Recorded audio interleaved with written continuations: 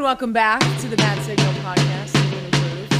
Moving forward in all things in life, and in that sense, the New England Patriots have to move forward to thinking about the 2021 season, because as favorites going into the Texans game, 2.5-point favorites in Houston, they just got absolutely rattled by Deshaun Watson. We talked about it at length. He is an explosive quarterback. He makes plays with his feet, and he made the Patriots defense look completely inept. While a lot of people are sitting here on a Monday scratching their heads trying to figure out where the Patriots will go forward, how we turn the page to the offseason where the Patriots have about $55 to $60 million in cap space. It's according to my good friend Pat's Cap on Twitter. Go check him out. He updates the Patriots cap numbers by the second, by the day. But yeah, the Patriots have a lot of work to do in the offseason. And at least for right now, the chances of them making the postseason very, very slim. So instead of me sitting here and breaking down the game, I'm going to bring in a good friend of mine. And he won 2 Super Bowls with the New England Patriots. He's currently an analyst on ESPN. Yeah, it's one of your former linebackers, Rob Ninkovich. And we just break down everything with the NFL. He's got a lot of things to say, not only about the Patriots, but about the game of football. And Rob is not shy to tell a story or two. And you probably can tell that from the length of time of this podcast, but it's enjoyable. Why not? It's Thanksgiving week. Sit back, cook your turkey, make your pies, listen to this pod. Is a puppy? Oh, is a puppy here? He's upstairs sleeping. He's been a terror. He's been like nuts. I don't know if I love him yet. Why? Wait, first of all, there was like a whole video of a bunch of puppies laying all over the. Why didn't you take the puppy that was sleeping in the feeding bowl? That was a girl. I had to take a boy. I had a boy. Like the lady at Goldiva, the lady Mary has she makes $30,000 every freaking breeding. Every 6 months, right? How does that work? No, she's driving she got 6 Bentleys. It's nuts. No. I'm telling she had a lot puppy pimp. No, she had 3 Mercedes. In a Porsche. So she had a lot of lives in Maine. In Maine. Right? Yes. But they have what they do, it's actually pretty smart. They have contracts out with multiple owners who own a female and then multiple owners that own a male. And it's in the contract that she gets to use her dog for breeding. So she'll have puppies. She had puppies when I got the boy. Then she had puppies 2 weeks later. Then she'll have puppies in another 6 weeks. So she constantly is having puppies, which. So do the people that own the other dogs, do they get puppy equity? I think they do get a little bit. I think they get some cash. Puppy equity though. My wife was totally against it. She's like, I don't like that. I don't like how they're doing it. But the way she does it, they're champion. She does the genetic testing, and she takes the best male with the best hips and the best female with the best hips and elbows and eyes, and then they make and that's why if you look at the website, all their dogs are super good looking. It's crazy. Yeah.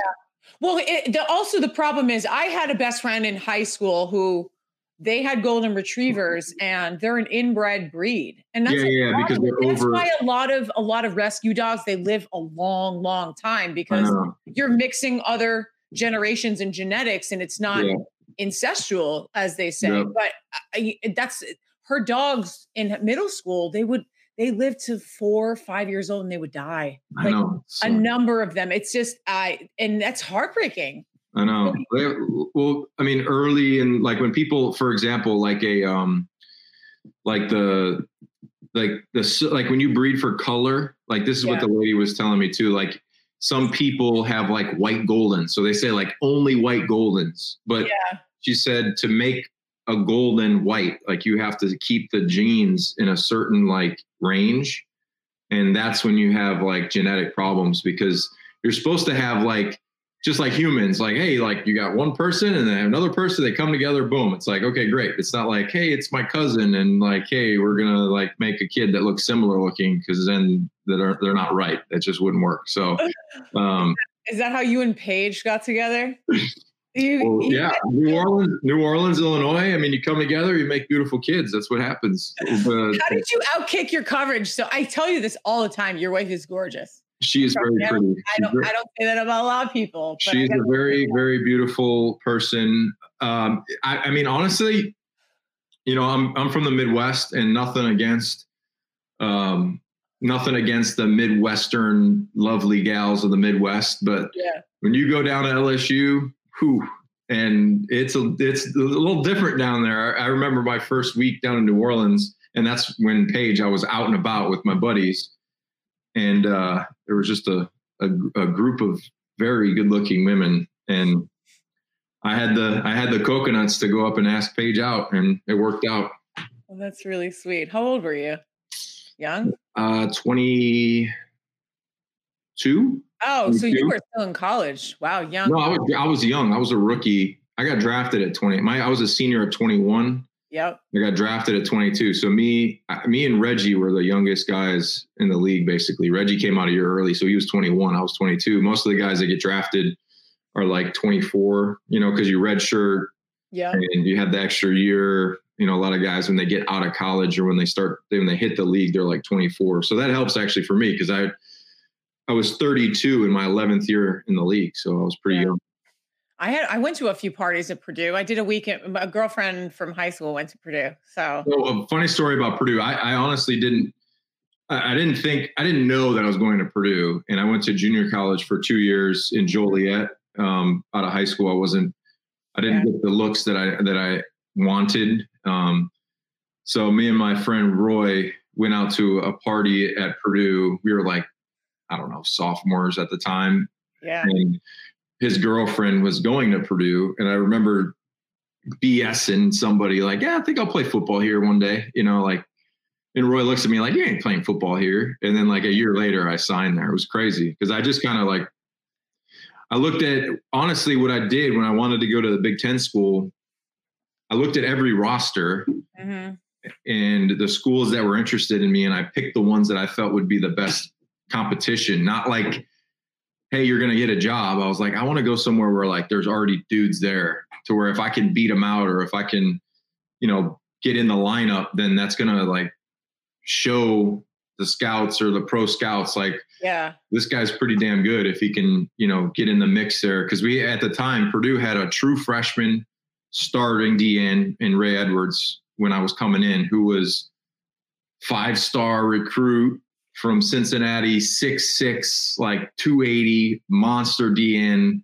Yeah. He was a freak. And then they had Anthony Spencer, who was a true sophomore starter, who was 6'3", 260, a monster too. He looked we used to call him Predator, because he looked way older than he really was, but he had the dreads, and he had so many teeth. It was insane. Good looking guy, but so many teeth. What is he? He just had I don't know, he had that Predator look. He was just and everybody was afraid of him, because he was just literally the strongest dude in the gym. He'd walk into the weight room and really didn't care, look around, be like, what do I got to do? And they'd be like, oh, it's max. He'd be like, all right, put 4 or something on there. And you just boom. And I'd be like, oh shit, don't mess with Spence. So I got in the lineup, and I started I didn't start my first year, my junior year at Purdue. I was just rotating with those guys. Yeah. And then my senior year, I started my senior year. And then Ray actually got drafted over me, because he was just a freak, the way he looks. I mean, look up Ray Edwards. You'll see some interesting photos. Okay. He's like a male model now. Unlike you, the Just for Men beard. I don't have much gray in it, but I got a few coming. You got a few coming in there. We had a doctor. Wisdom. That's called wisdom. They call that wisdom. I have a few gray hairs, and my hairdresser, he blends them in. I'd rather that. Why stop the aging process, Yeah. I mean, there's nothing wrong with gray. I think it looks great. My mom right now with COVID, she looks like an old lady. I've never seen somebody how you have a picture in your head of what somebody's supposed to look like forever. Yeah. My mom has nice brown, tons of hair, always goes to the salon, has it done up, always looks terrific. And then with COVID, she's like, look at my hair. I'm like, Mom, she's like, I'm like, oh my God, Mom, you might need to put some of that root stuff in there and just, No, well, you know what? That was happening to my mother as well. There were a couple of older women that were friends with her that had the hairdressers like come to their house, but they were outside, so socially distant. Yeah. But my mom was getting the hair dye that was like sent to her house, and it was all patchy. It looked even more like shit than it should have. But they were actually running out of hair dye during COVID. So that was the biggest problem. That all these older women were like, I don't know what to do.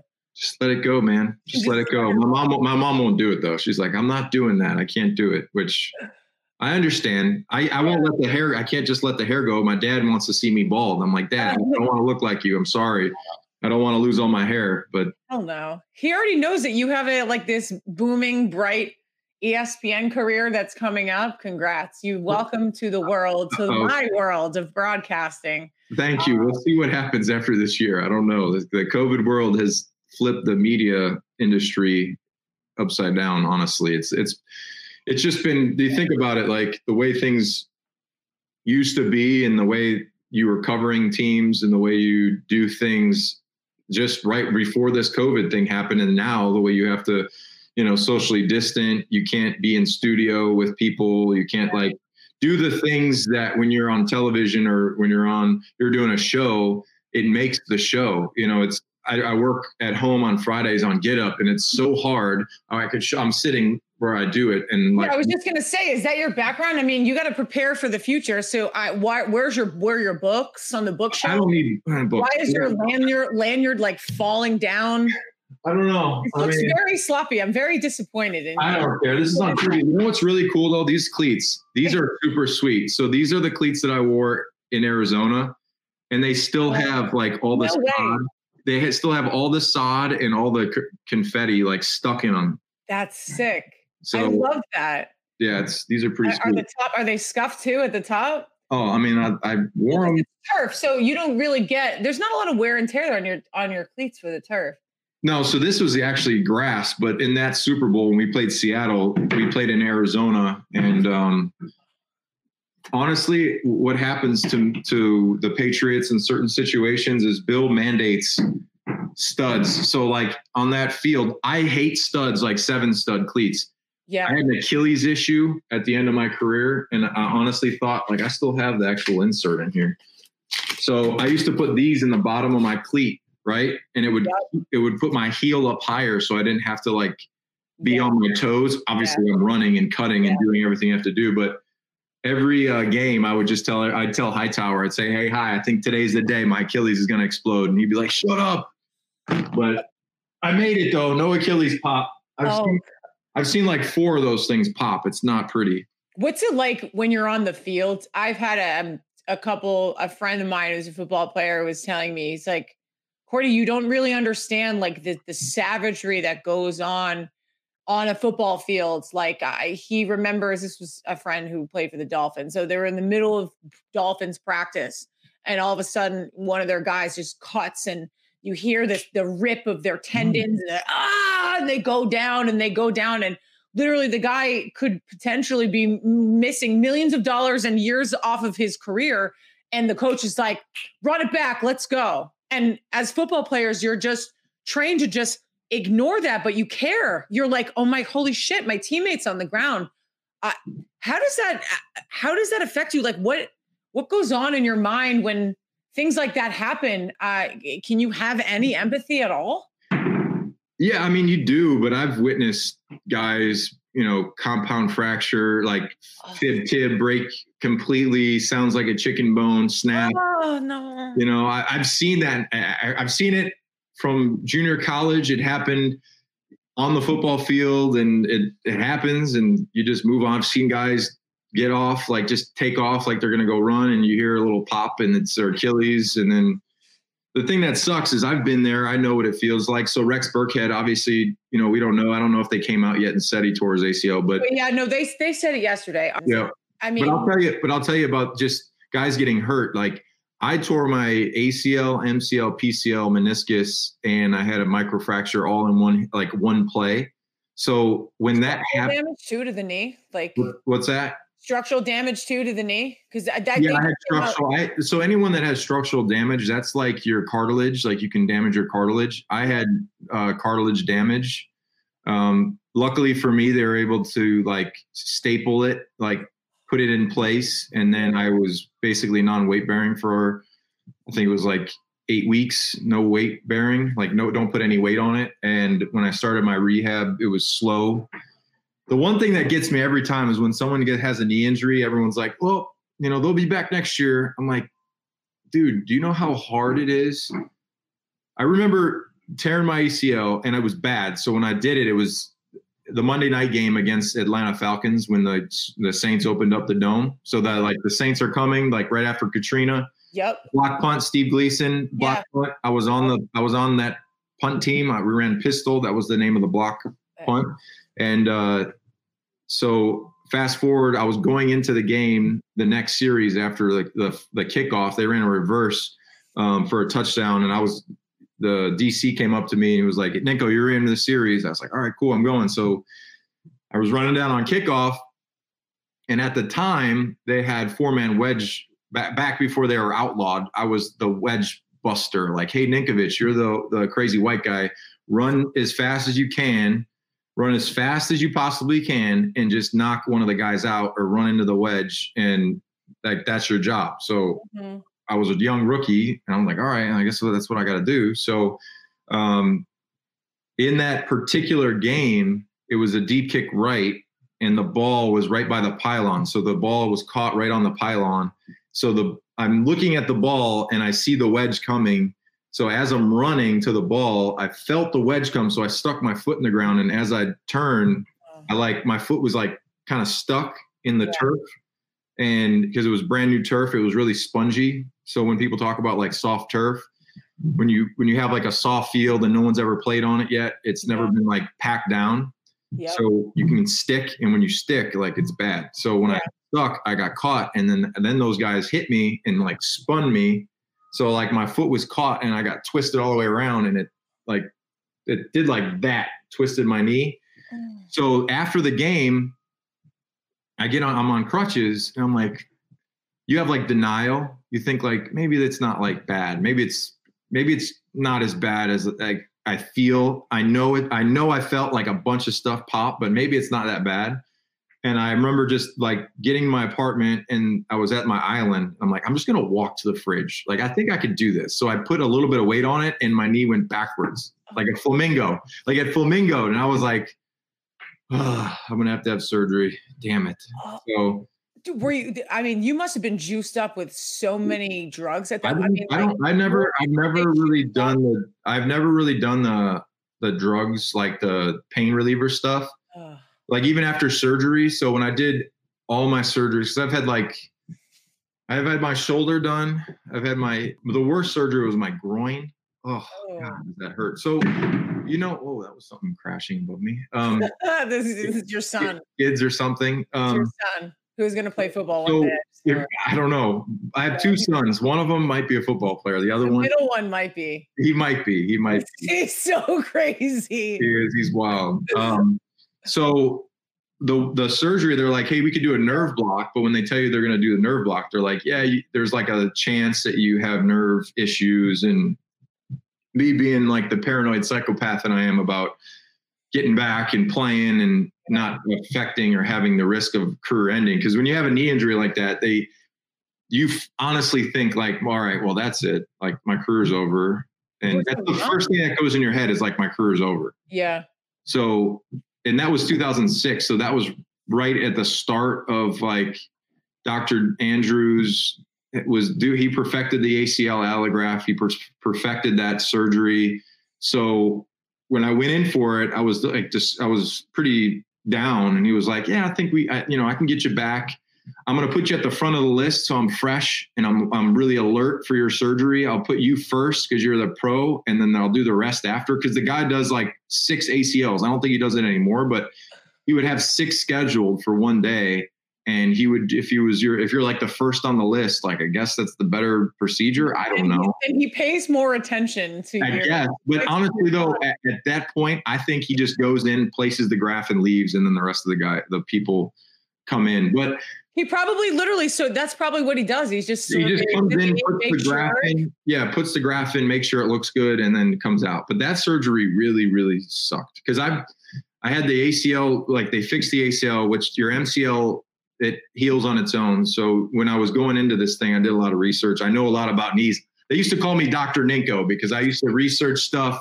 I'd come into the doc's office. I'd start talking to guys, like, tell me what's going on. And they'd be like, Ninko, get out of here. You have no degree. You don't have your doctorate. Get out of here. But when they redid the Patriots facility, they gave me the doctor plate, and it was on my locker. I still have it, actually. That's but great. So when I was going through the process of rehab, like knees really sucked. So like Joe Burrow, they said that he had ACL, MCL. His MCL will be fine. They'll fix his ACL. You can play on a torn MCL in the NFL. Yeah, I've torn. So this is crazy. I've torn my right MCL 3 times, my left MCL 4 times. So I've torn my knee. Like my MCLs are super loose. Like once you tear your MCL, your knee kind of like never as tight as it used to be. But once you, like for me, I was kind of loose jointed anyway, so it wasn't crazy. But that heals on its own. So the whole MCL thing, when people say, oh, they tore their MCL. I know, it's not that serious. It's not that serious. It'll like 4 weeks, they'll be back and they'll be good. Yeah. Well, Joe Burrow's injury is just so fascinating. And I think one of the things of the topics, and we'll get into some football stuff now, but one of the biggest oversights, and a lot of things happen in NFL free agency. And I know this is a COVID year and it's a little different, but possibly one of the biggest oversights in the Cincinnati Bengals front office is not building a fortress around your all-star quarterback. I mean, this is your number one future quarterback for the next 15 years. And I mean, as a general manager of the Bengals, did you have to put some blame on yourself to see like, man, we let these guys hit our superstar so many times, and that collapse of the pocket yesterday, I watched it. And I know that Red Zone loves to replay things, but that dude's body went sideways. And that I knew instantly that wasn't just an ACL tear. It's just, as a player, could you kind of look there and you're just like, I feel bad. I feel bad for like that franchise. Like that guy is just stuck in a franchise. I feel bad for him because he had to go to a franchise like that. And like, there's perfect examples that if you look across the league of all 32 teams, there's consistently the same teams that just never win. Yeah. Like, doesn't matter how many players they have. It doesn't matter what they do. Coaches come and go, fire the coach, fire the GM, bring in new players like Cleveland, like Cincinnati. You can go down the list. There's consistently like Jacksonville, like they're just never there. They might get there. They might have 1 year where you're like, wow, they look like they're, they've done the right things here. And then the next year they're just, they suck again. So, I think that for Cincinnati, you have to have some blame on the head coach. You have to have some blame on the GM because look, you can't sugarcoat this thing. Everyone's into the analytics now and everyone's doing the computer stuff and everyone has some nerd in the back. Sorry. Can I say nerd in the back on a computer on this podcast if you want? Perfect.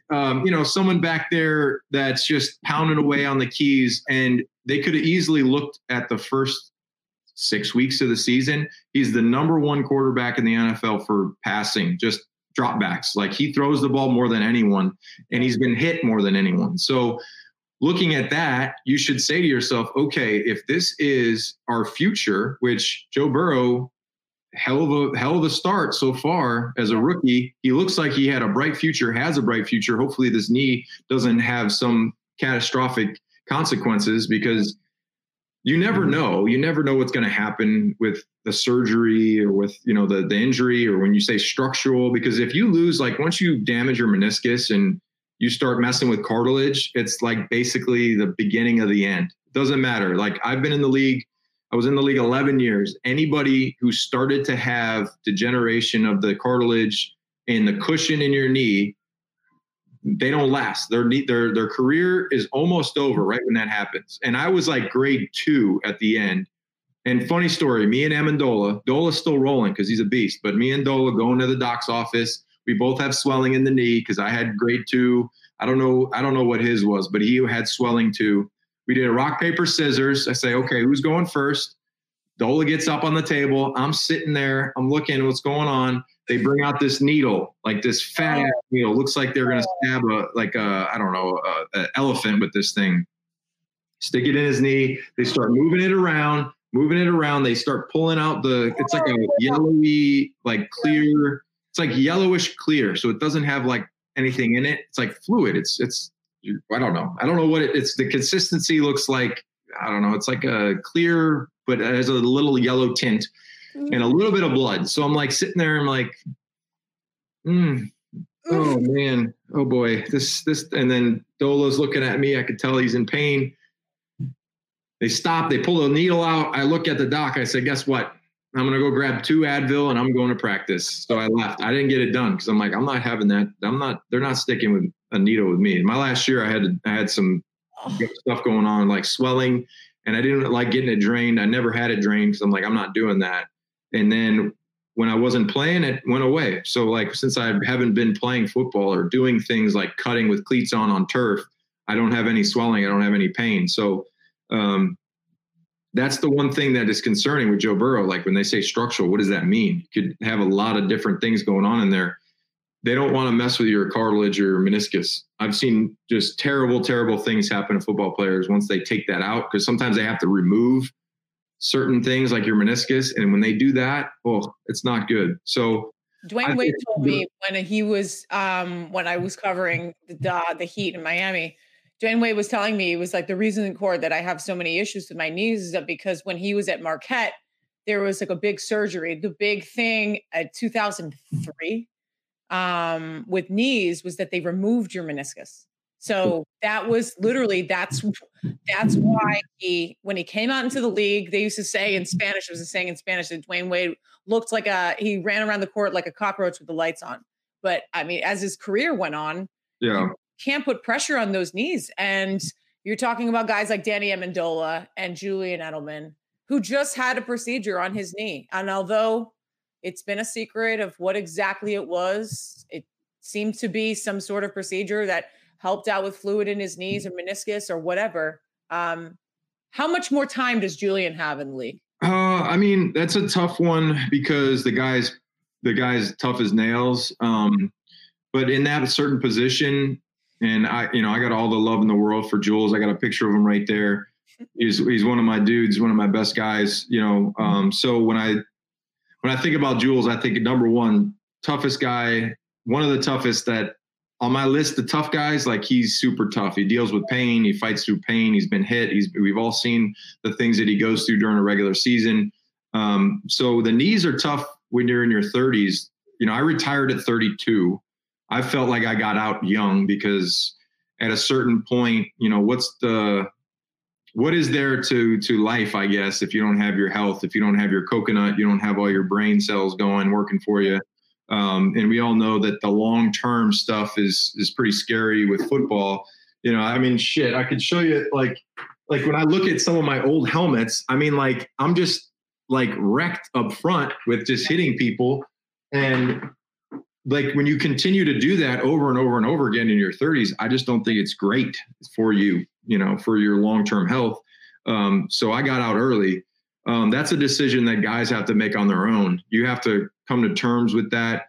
You have to accept that, look, I'm ready to walk away. And it's really hard to do that. It's really hard to make that decision on your own without someone telling you, without someone saying, look, we're going to cut you, or you're not going to be here. You're not in our plans. That happens more than not. And guys either have it that way, or they go out on IR, or they have a bad injury, and then they never get another shot. And then that's the way it goes. So for me, there's only 3 ways to go out. It's your way, their way, or hurt. And I wanted to go out my way. So, for Jules, I want to see him, whatever he has to do, whatever, goals he has left, I want to have him achieve all those goals, figure, what else do I need to achieve? What else do I need to do? What else do I need to check off the list here, and then ride off into the sunset? So, for him, I think if he can get back at 34 years old, next year at 35, I mean, once you get into your mid 30s, it's tough in that position because of the cutting and the running and the physical abuse you take. as a slot, you just get beat up. You know, so you look at the history of time and guys that are in that position. Wes Welker, he had to walk away because of. Yeah. But Wes was 34. You know, Wes was 34 his last year he played. So, you know, the last big year he had, he was 32. And then at 33, he had the headshots. And then at 34, he went to St. Louis for like 6 games. He played for the Broncos. He played for the Broncos for 2. So he left here, went to the Broncos, had a huge year with Peyton, lost the Super Bowl. Yeah. Was out, wasn't back with Denver when they won the Super Bowl. Then he went to St. Louis, he retired after St. Louis. Then he went to the 49ers as the quarterback coach. So now he's with the 49ers. But, you know, like I feel, you know, Wes has been to 4 Super Bowls and he hasn't won one. So I want to see him get one. I want to see him get a Super Bowl because that guy deserves it. Nobody talks about Wes enough too. Yeah. Like that dude was a freaking monster. Listen, I grew up here. That dude was a beast. Like when I first got here, I was like, dude. So funny story in 2009, when I was first day at practice, they were doing live one-on-one tackling. And I was basically just a tryout guy. Like Bill called me. I was in New Orleans in 2009 as the long snapper, believe it or not. All I did was snap footballs. I wasn't a linebacker. I wasn't a defensive end. I was just a long snapper. You took that willingly, right? Yeah. Well, Sean Payton told me, hey, the only chance you have of making this team is as a long snapper. So I was like, okay, I guess I'll be a long snapper for you. So then they cut me. You report to training camp. Usually you drive in the gate, you park your car, you get your bag, you go in, you're going into the locker room and you get all your stuff on the door. What's that? And your code doesn't work on the door? Well, it didn't even happen to me. I got out of my car. I saw this guy, the Turk, the guy that cut you. And not only was he, you know, the guy that cut you, he was the ugliest human I've ever seen in my life. He had like pock marks. I'm talking like here all the way down his face, the deepest scarring that you could ever imagine. It looked like he was burned or something. He wasn't burned though. He wasn't. So he's like, hey, Sean wants to see you. I'm like, okay. So I go up in his office.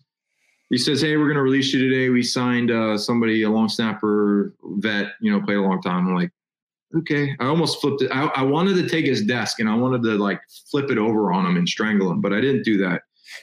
I said, I did say, you didn't know this 2 weeks ago before everyone had a roster set and everyone had their training camp rosters to where now I got to wait to see if someone gets cut and then get a chance. Because at that point, I hadn't played real football since 2006. You know, I had got hurt and it took me like 3 years to come back from that knee injury. Yeah. So it was like, oh, it just didn't work out. So I go out that night, the night I got cut. It was in New Orleans. So I went out, I got hammered. I woke up. I was like, I'm going to go golfing with my buddy. We were like on the second hole. Yeah. And I got a phone call and it was Bill. And he said, hey, you know, we're 2 weeks into camp. I'll fly you in for a tryout. And, you know, I can't guarantee you anything, just whatever. You got a shot. So I was like, all right. So I got on a flight. It was a 5:30 flight. I had a layover. I didn't get into Boston until like 1:30 a.m. Oh, jeez. 1:30 I got in. I didn't realize this at the time because I had never been, but the drive from Boston to Foxborough, like 45, 50 minutes. It was 1:30. I was like, where am I going? Like, I thought this was like New England Patriots. Like you think like Boston, you think like it's right there. So they drive me out to Foxborough. It's like I get in at, I think it was like 2:30. I had to get up at 5 for a physical. Yeah. So I get up, run my conditioning test, pass the conditioning test barely because I was dying. I was all by myself, tired. And that first day we had one-on-one tackling drill. First guy up. And what you do in tackling drill, it's you know, they have 10 yard, you're 10 yards apart, 5 yards width. There's a guy with the ball and the defender, and it's just you and him in open space, and you gotta tackle. So what you do is when you're in line, it's just natural. This is what happens to all football players. You just look at the line and you look at your line and you count like, okay, I was like 7 guys in. So I look at that line, the offensive line, and I'm like 1, 2, 3, 4, 5, 6, 7. I'm like, no, that can't be 7. No. 1, 2, 3, 4, 5, 6. 1, 2, 3, 4, 5, 6, 7. Wes Welker. Oh. Okay. So Welker, the first one-on-one tackling drill, and I'm like, oh gosh, I got to tackle him. I got to like get him down. Yeah. So I got him down. Like he gave me a little like Wes Welker shake, and I tackled him. I got him down. I tackled him. I was like really happy that I got him down. So then we had 2 rounds of that. The second time around, I do the same thing. I look. It's Fred Taylor. Oh man. Fred Taylor. Back, right? Running back. Yeah. A beast of a running. I'm talking like massive. Dude is a freak, like big, strong. Like I grew up like high school, like Fred Taylor. I'm like, dude, that dude is a freak, monster, strong. And he hit me with a dot, and I missed him real, real bad. But it's okay, because if I made one on Wes Welker, I missed one on Fred Taylor. It doesn't bother me one bit. What's Bill like in practice? And what he's not meter at least this year has changed, at least just from what you're seeing, or as anyone you're talking to in the locker room? I know that he's just a very stoic guy. He keeps things straightforward, and we've seen just a little different style of Bill as the way he's treating the media, or certain things that he's said, telling Charlie Weis that we sold out for 3 Super Bowls, and this is why we don't have enough cap space, and don't blame me for this and that. Have you heard anything about just kind of the way he's been conducting the team? Is there anything changed? Is he affected more by this 2020 season, where suddenly after 11 years of going to the playoffs, they're not going anymore? I mean, I think that it's definitely more difficult this year based on what he has to coach and what he has to deal with. In the past, there was always a really great system in place in New England of older leadership with older guys that had been there, and a new group of guys that come in as young, very influenced players. And you learn from the older guys. You watch, you kind of just observe. You're that sponge. You absorb all the information. You see Bill, the way he treats guys, the way he interacts with the vets, the old guys, the young guys. You see how he treats the old guys. Tom Brady, you see how he treats Tom, and he's not afraid to make sure that whoever you are, there's no favoritism. There's no, hey, if you mess this play up and you're a guy that's been here a long time, or you got a big contract, or you're a Pro Bowler, like he's not going to sugarcoat anything. So I think that this year is tough because you lose some very vital pieces of leadership. And when you lose the people at the top, the young guys really don't have that fall in line. Where do I go?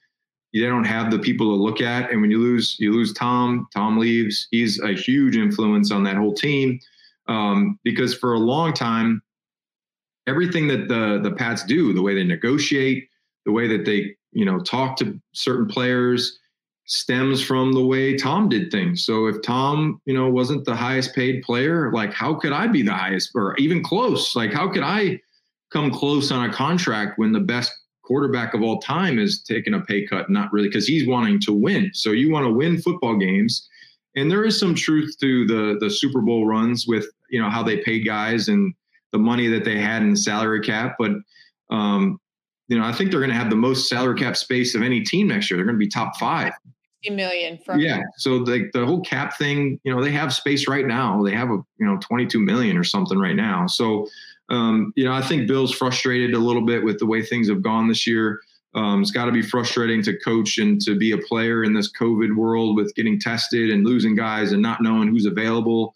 But yeah, I think you're seeing a different Bill without having the Hightower, the Chung. You have Dev, you have the McCourty twins that, those guys are your veterans. Those guys are your leaders. But up front, the D line, the linebackers, like they're all young. They don't really have any vet guys, leader guys on the team that they can just kind of watch and observe. The coaching staff has changed dramatically in the last few years. You lose B. Flo, who's a very, very good coach. Brendan Daly, who was my D-line coach, went to Kansas City, wins another Super Bowl. That guy's got tons of them now, tons of rings. But, you lose Matty P. You lose Pat Graham. You lose Boyer. Now he's the DC in Miami. So you lose guys that you don't really have to necessarily tell, Pat Graham, who's the DC in New York, Joe Judge, who's the head coach in New York, Matty P, the head coach in Detroit, B-Flow, the head coach in Miami, you don't have to tell those guys like, hey, this is how I want you to coach this technique. This is how I want you to present this to these guys. Like, he's dealing with new coaches. He's dealing with a different staff. He's dealing with new players, a new quarterback, to where he's going to have, he has to treat Cam differently than he did Tom. You know, those guys are two different players. Tom is probably motivated by being told, nah, that wasn't very good. Like, you're all right. You're okay. Yeah. You know, Tom gets pissed off. Tom goes out there. He has a great game. Yeah. Cam, now I feel like, I don't know him personally, but I feel like if you said something negative, he might kind of go in the downward direction. So you see a lot of praise. You see Bill, like, no one's been better than Cam. Nobody's been working harder than Cam. Yeah. You know, Cam does all the everyone loves Cam, great relationships in the locker room, you know, so there's different ways. And that's the thing that a coach has to do.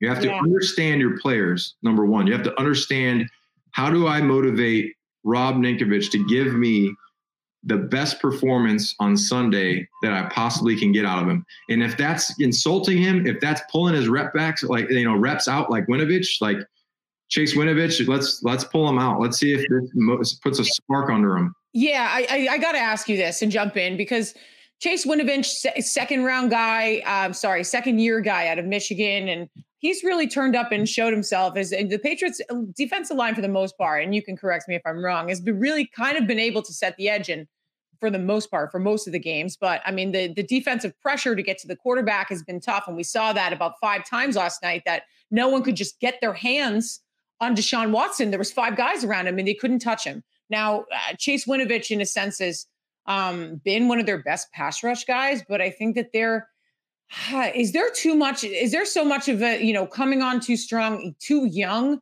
to say that, like, at least their ego is becoming more of a factor than their football, than the football that's being played on the field? I think, is Chase Winovich really going to be a guy that's going to stick around for a while? I think he needs to be 255, 260. He's 240, 238 right now. I bet she's 235 right now. Yeah. So when you're that light, I played at 265. I know it was a different time, but if you can be on the field on every down and set the edge and be a force on the running downs, to where the other team says, look, we can't run this way. We're going to have to figure out another way to go. We're going to have to do some gadget play or run a reverse, or go the opposite way. You know, with the way the Patriots are playing defense right now, they really don't have a guy that's like a thumper that stops the run, and Chase, I think he flashes at times in the pass rush, like he can get to the quarterback, but to be a guy that's like an impact player and consistently doing it week in and week out, I think he needs to be a little bit heavier, just based on what he's going against. You're going against 320-pound monsters. Yeah. And the tight ends are like, there's not a tight end in the league that can block. I'll say it. There's not a tight end in the league that could block me right now. Okay. Like, I could probably throw every tight end around right now, and I haven't played in a long time. So when you look at the way the game has changed, the field, the next Dan and Ninko show. Yeah, right. Put me in. I said I'll put a helmet. I'll smack somebody. Yeah, it doesn't affect me. I'd like to see that. I'll come down with my camera and see it. I'm 255, but I'm not as strong as I used to be. I don't lift like I used to. I'm a slim 130. Can we deal with that or no? Yeah, it's perfect. Are we underestimating what Lawrence Guy can do on the defensive line? I know that the Patriots have constantly picked out names that are semi-nobodies and made them into somebodies, and that's kind of been their MO over the last couple of years, and there hasn't really been a huge name as of late that's like the come to the forefront, except for Lawrence Guy. Are we underestimating him? No, Lawrence is a really good football player, very technically sound, but when you play defense for the Patriots, you have to have a unit that when you're on the football field and you guys are out there, you have to have you don't even have to really think about the guy next to you. You don't have to, and you trust that the guy next to you is going to do what he's supposed to do, and you're going to do what you're supposed to do. And when you all do that collectively, that's when you make a lot of plays. Yeah. So when you look at the Patriots defense, when I was there with me, Mayo, Jamie Collins, Chandler Jones. Like, think about that front. Think about this front. Yeah. It was me, Vince Wilfork, Chandler Jones, Gerard Mayo, Dante Hightower, Gerard Mayo, McCourty was in the back, Revis, Browner. I mean, like, Young. Like, that's defense, because when you have guys that are all working together, and like me and Chan, like, so even like pass rush, for example, one guy, unless you're a complete freak, like unless you're an absolute animal and you can just beat your guy over and over and over again, it's very rare to find guys that can do that. You need a defense to where you can run great games. So, for example, me and Hightower and Chandler, if we ran a 3-man game, I knew that Chandler was going to do a great job of selling it. I knew that High was going to do a great job of selling it and doing what he's supposed to do. I knew that I would run up, touch the tackle, show him my attention with my eyes, because the first thing a tackle does is when they don't see you looking at them, they look at where you're looking because they know something's up. So it's all about the game within the game. Yeah. And when you can do that, then you make plays, they make plays, because guys start to miss blocks. And that's just, you think about Trey Flowers, for example. Trey Flowers was here for a couple years, did a great job of doing everything schemed up. They ran great games. You had he's in Seattle now, isn't he? No, you're thinking of the different Flowers. Trey Flowers he was the DN here, went to the Lions for. Oh, he went to the Lions, but there's a different Flower. Sorry. Trey Flowers, another Flowers is another Flowers. Yeah. Cause I was like, wait a minute. I thought Trey Flowers went to, cause I mean, so like he was here. Yeah. So a lot of guys, like when they're in this system, it's very much so the way that they play all situations. They know how to rush on third down. Yeah. The game plan. And when I watch games like the Colts, for example, I watched the Colts against Packers against Rodgers. They are a spot drop, do what they do defense, to where they're not game planning. They're not game planning Aaron Rodgers. They're not game planning Devontae Adams. They're just going to do what they do, and they're going to hope that their front four, just like the Giants when they beat the Patriots in 07 and 12, just like that. We're going to play our defense. We're going to have 4 rushers, and that's it. But the Patriots, on the flip side of that, with Bill Belichick, every single week, they're like, okay, we're playing Watson. Okay, what are we going to do? Well, we can't run up the field and let him step up in the pocket and run for first down. So you got to bull rush him. You got to make sure he stays in the pocket.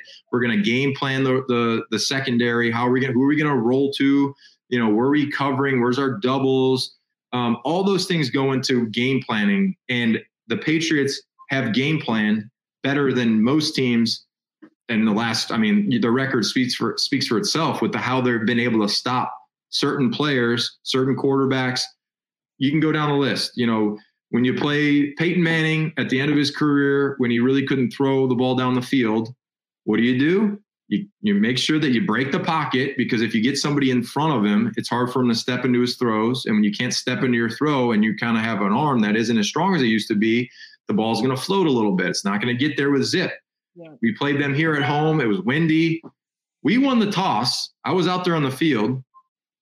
We win the toss and it's windy. And Bill says, we're going to kick. We're going to kick to them. And I was with Slater. We're like, we're kicking? What do you mean we're kicking?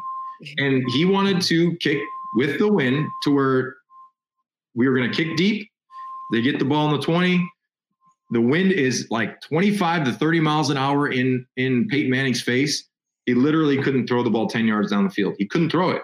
So that's just like the game of Bill and like understanding, okay, like we're just, if we take the ball, they're going to kick it and we're going to have to throw it into the wind. If we kick them the ball, they're going to be going into the wind. They're going to go 3 and out. We're going to get the ball and we're going to win the game. And that's exactly what happened. Yeah. So it's just crazy how that happens, how that works. Do you like Kyle Dugger playing closer to the line? I know we saw that a couple of times. And I mean, I know he's a young kid and he's just a rookie, but again, he's a 24-year-old rookie. You were saying that at the beginning. Oh yeah. It was better if you're 24 and you're coming into the league, but I mean, now that just seems ancient. What can you assess about this young safety that's over the defense? And he's like a hybrid. I see him as like a hybrid guy that can cover, but then you can bring him into the box and he can come down and hit somebody. In today's modern NFL, the way that we watch games and the way that the offenses are run, it's a very light, not a physical game anymore. I mean, if you were to take a team right now and bring them back to say 2006, like the physical style of play has completely changed. There's no fullbacks. Your linebackers used to be 250, 260. Now they're 220, 230. Your safeties are all about speed. Everything's about speed because these offenses are spread out. Yeah. And the Patriots, like when they won their last Super Bowl against the Rams, how did they morph and how did they change to beat all these teams? Well, they just said, all right, we're just going to go old school. We're going to go 22 personnel. We're going to run the football at you. And your light defense, your light ass DNs that run up the field and your light 230-pound linebackers can't stop the run. So I like the ability for him to be able to play the pass in the passing game, to cover guys out of the backfield, your backs. Your backs nowadays are kind of like catch and run guys, like we've done here. So like James White, for example, he's a catch and run type back. So, I used to mess like me and James used to laugh all the time because he'd be wide and in the defense, like if there's a blitzer or if it's man coverage and I'm the end guy and the back releases, I just take him. He's my guy because I'm trying to help out because you can get picked. So James would be like outside the tackle box. I'm like, oh man, he's going to release. I'm going to have to cover him. And I'd be like, James, hey, are you running a route? He'd be like, yep, I'm running a route. I'm like, damn, all right. So he hit me with like a James White stick, angle route, and Bill'd yell at me because he'd beat me, but it didn't bother me. So at the end of the day, the one thing that I would say, if you miss a tackle, if you can't cover a guy that can't be covered by safeties, I'm completely fine with that. Like you yell at me for not covering Reggie Bush in his prime or McCoy in his prime on an angle route when the safety behind me can't cover him. So I think the Patriots right now, they're just trying to search for, they're trying to find the guys that fit the type of defense that they want to run. And they're kind of short on personnel. They don't have personnel. They can't even run Hippo or Rhino. And that Hippo or Rhino, just for people are probably like, what is Rob talking about? That's like a run stopping defense. Like if it's third and one, they call Rhino, you go out on the field, like, hey, we're stopping the run. Yeah. They can't even do that. They don't even have the personnel to do that. Well, that was what I was wondering last night. It's like why they couldn't get pressure on Deshaun Watson. And I mean, he's an explosive guy. He can make plays with his arm and make plays with his feet. But like, why weren't they stacking the box to put more blitz? Well, it was so blatant. It was like, why can't we do like, is that a personnel thing? So the problem, like, look, you live by the blitz, die by the blitz. Yeah, exactly. So if you're going to blitz a guy like Deshaun, he's going to get the ball out of his hands. And when you have, they had some injuries. The Texans lost. I think Tate went down with a toe injury. Yeah. They lost the whole right side of that offensive line, plus Laramie Tunsil on the left side, tackle. So I was anticipating them to be able to get after the quarterback a little bit better. But me too. But when they have a quarterback that's a scrambling guy and gets out of the pocket, I know for a fact, because I've been there a million times, Bill doesn't want you running up the field and running past the quarterback, because the worst place to be is behind the quarterback. Because when you're behind him, he can step up, he can get out of the pocket, and those guys in the back end, they're getting paid to cover for 3 to 4 seconds. Anything beyond that, like, it's too long. You can't cover a guy for beyond 3 seconds. It's just so impossible. So they had to bull rush a lot, condense the pocket, try and make him throw from a tight space from a phone booth. Yeah. And they weren't able to do that. I saw a lot of 3-man rushes too, with like a floater, where the floater, once the quarterback kind of establishes where he's at, then you come and add in. But when you have that much time, it's really, really hard. Kind of like the Patriots. You look at the way that the Texans played the Pats on defense, they would give Cam like all his deep passes or any of his like really successful plays on offense. He had a 3-man rush and they took care of the pass rushers, and he was able to throw. I think he had like a non-blitzing plays. On non-blitzing plays, Cam Newton was like quarterback rating of 124. On all blitzing plays, I think his quarterback rating was 68. Wow. So there was a very, very stark difference in when he was blitz, when he wasn't blitz. And at the end, I was texting Dan O'Brien, because Dan O'Brien was like, "Oh, they're going to win this one." I said, "They're going to blitz. They're going to blitz the shit out of them right now." Yeah. And the one thing that you want to see is a little bit more awareness to, okay, this guy just gave away his blitz and now I need to change the play. I don't think the Pats can do that. I don't think they have the quarterback that's going to say, he's coming, check. We're running this. We're running a different play. Like when you would play Drew Brees, when you would play Peyton Manning, and we would practice against Tom Brady, the number one rule on those guys, when you play a guy like that, don't show your cards. Do not show them. Don't show them what you're going to do. If you're blitzing, hold your water. That was one of the hold your water. Be patient. Don't show him you're coming, because the second you take that step, he gives you a hard count. You take a step, he goes, hey, Larry, da, da, da. And then guess what? It's a first down. So I think the Patriots, that across the board, offensively, defensively, they just don't have the pieces right now. So, all right, the biggest question going forward, the Patriots are undergoing a major extreme makeover for the next season. The playoff hopes are out of reach. What's the one thing that they have to address first and foremost? Is it the defensive line? Is it the secondary? Is it quarterback? It's got to be the quarterback position. Yeah. And is Cam Newton the answer? Because I know a lot of people are saying they really missed out this offseason on the free agent class. And I know that Bill was kind of coy to even just kind of, explore the options, because they felt, hey, if we have Jarrett Stidham, former fourth round pick, and do you think that they regret not going into the offseason with a surefire quarterback? Are you kind of disappointed that they overlooked the quarterback position so cavalierly? I think that, number one, at that point, before the guys opted out, they didn't have the money to go spend. And you look. They only had like $1 million. Yeah, they only had $1 million, and those guys opted out, and it saved them a bunch of money. But I know there's things they can do, and that's the one thing too that you realize. There's ways to finagle, and there's other teams that have gone over the cap, and I think it's like you have to be under the cap for 3 year or a 3 year span. Your average has to be at or below. And there's some teams that have gone over, but then the next year they make sure that they clear house, and then they figure it out to where they're under or at it. But there's always ways that they can do it. There's tons of ways that people have done it in the past. But I was surprised that they didn't have a game plan, because you knew that when when Tennessee beat the Patriots in the playoffs, you kind of knew, it felt like, all right, this just feels like Tom is not going to be here. So unless they felt that there's no way that that's going to happen, or they had more confidence in Stidham and they felt like he was the answer. You know what I'm saying? That's just the one thing I don't. Yeah.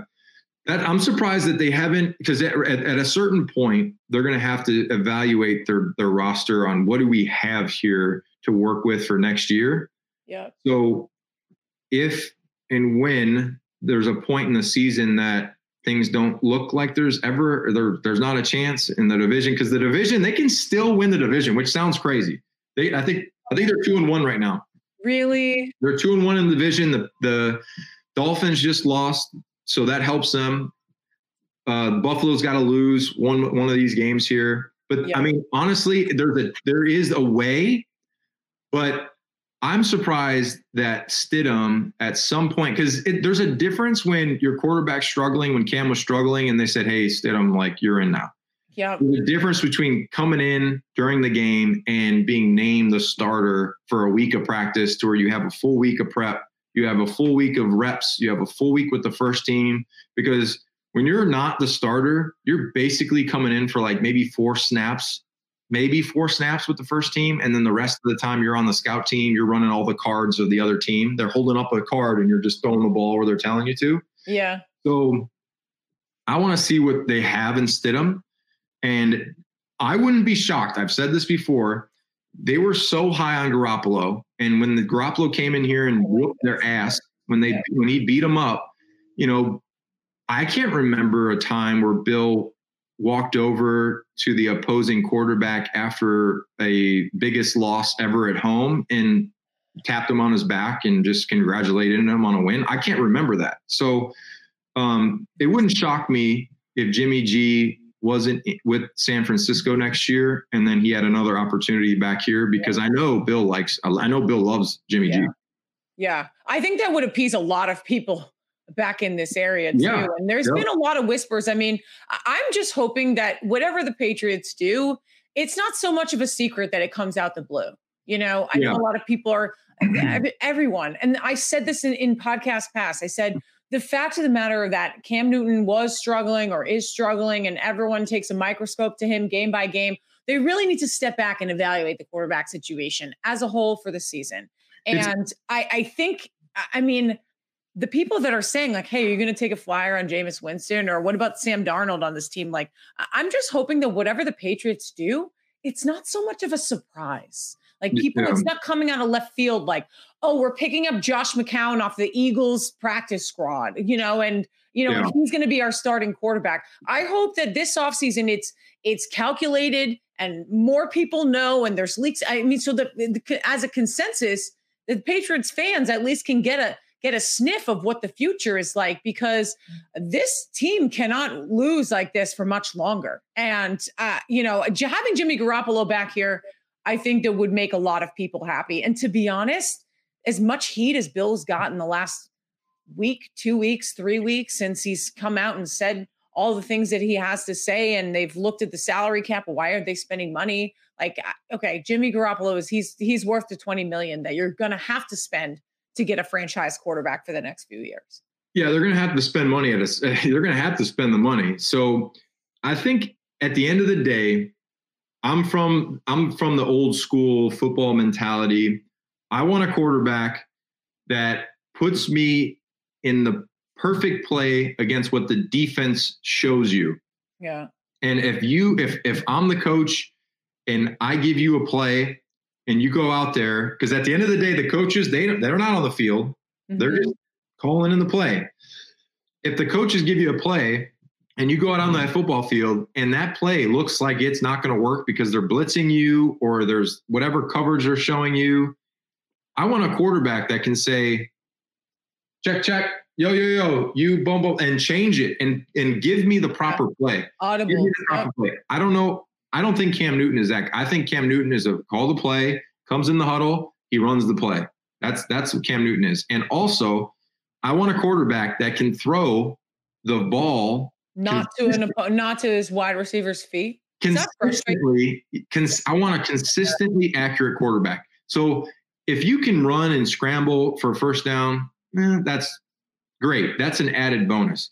Yeah. If you can drop back, hit your back foot, and throw a consistently accurate ball, that's what a quarterback is. Throwing the ball with accuracy. And, you know, like in the broadcast, the broadcasters were comparing like Cam, and they were comparing Deshaun. And I'm like, Cam back in the day was very, very athletic. Like he's very, very athletic guy. Big, physical, can run. He never was a great passer. Like when we would play Cam Newton, I remember it because I've missed him. I've missed him plenty of times. And I don't have any shame. I miss Cam Newton. He's a big dude. Yeah. A lot of people have missed Cam Newton. When we would go into that game plan, we'd say, just make him throw from the pocket. Yep. Make him beat us throwing the football. So if he can't do that, which a lot of teams, I'm sure Romeo Crennel, that's why he had a lot of 3-man rushes he wasn't blitzing. He's like, yeah, let him throw the ball. Let him drop back, evaluate the field, find the open receiver, and throw the ball on target. And I'm going to bet that more times than not, maybe that ball is not perfectly thrown. And I think that's the one thing that the Patriot fans and the Pats Nation they're spoiled. And, you had Tom Brady here for a very long time. We're accustomed to a spread, fast moving. You could go no huddle. 1 minute left in the game, you knew like, man, we got a chance because we got Tom Brady. Yeah. All right. So they really don't even run no huddle because they can't even run no huddle. So, I think there was one game that they ran a hurry up, and that was a couple of weeks ago. So you have to have a quarterback who can throw the ball accurately, consistently. And if you can't run, if you get a quarterback who's a guy that can't run? There's plenty of them that can't run. But they consistently can throw the football. Give me Fitzmagic. Give me Fitzpatrick. If you can't find somebody, at least I know that he's gonna come out here. He understands defense. He understands how to scan the field. I know he threw a pick he threw a pick and they lost, but I just don't think he's the guy. I mean, you mentioned a lot of things, and we'll roll into like my 15 questions with Nick, and then I want to get into some other funny shit. Go drink a glass of water. Jeez. I need water. Hold on. Okay. Time out on this podcast. And in that sense, this podcast is now brought to you by Bunny James Boxes. I'm back. I'm good. I'm doing an ad read. Have you heard about Bunny James Boxes? Did you like my Instagram story? Bunny James Boxes. I don't know if I saw it. Okay, so basically, our sponsor for the show is called Bunny James Boxes. It's a small mission brand snacks that are healthy snacks that might be fit to anyone that your loved ones like allergies, if someone's keto, if someone's vegan, gluten-free, nut-free, and they put it all in one box. So like all those really expensive snacks that you see at Whole Foods, It all fits into one box, and they're gift boxes. So, hey, say that, your mom is, she's super sad. She can't get her hair done and she's at home and she's like, I can't leave the house because, my hair is so loud and gray. And, you just want to make her feel better. So you go to bunnyjamesboxes.com and you pick out a box for her and it sends right to your door. And if you use the code BATSIGNAL15, you get 15% off and free shipping. So sounds lovely. I'm going to have to get a few and send them out. Yeah. Oh, you'd be helping us out greatly. All right. So kind of the second half of this podcast. Well, first of all, I just want to bring this up before we get into it. You don't have to even get into a lengthy response, but okay.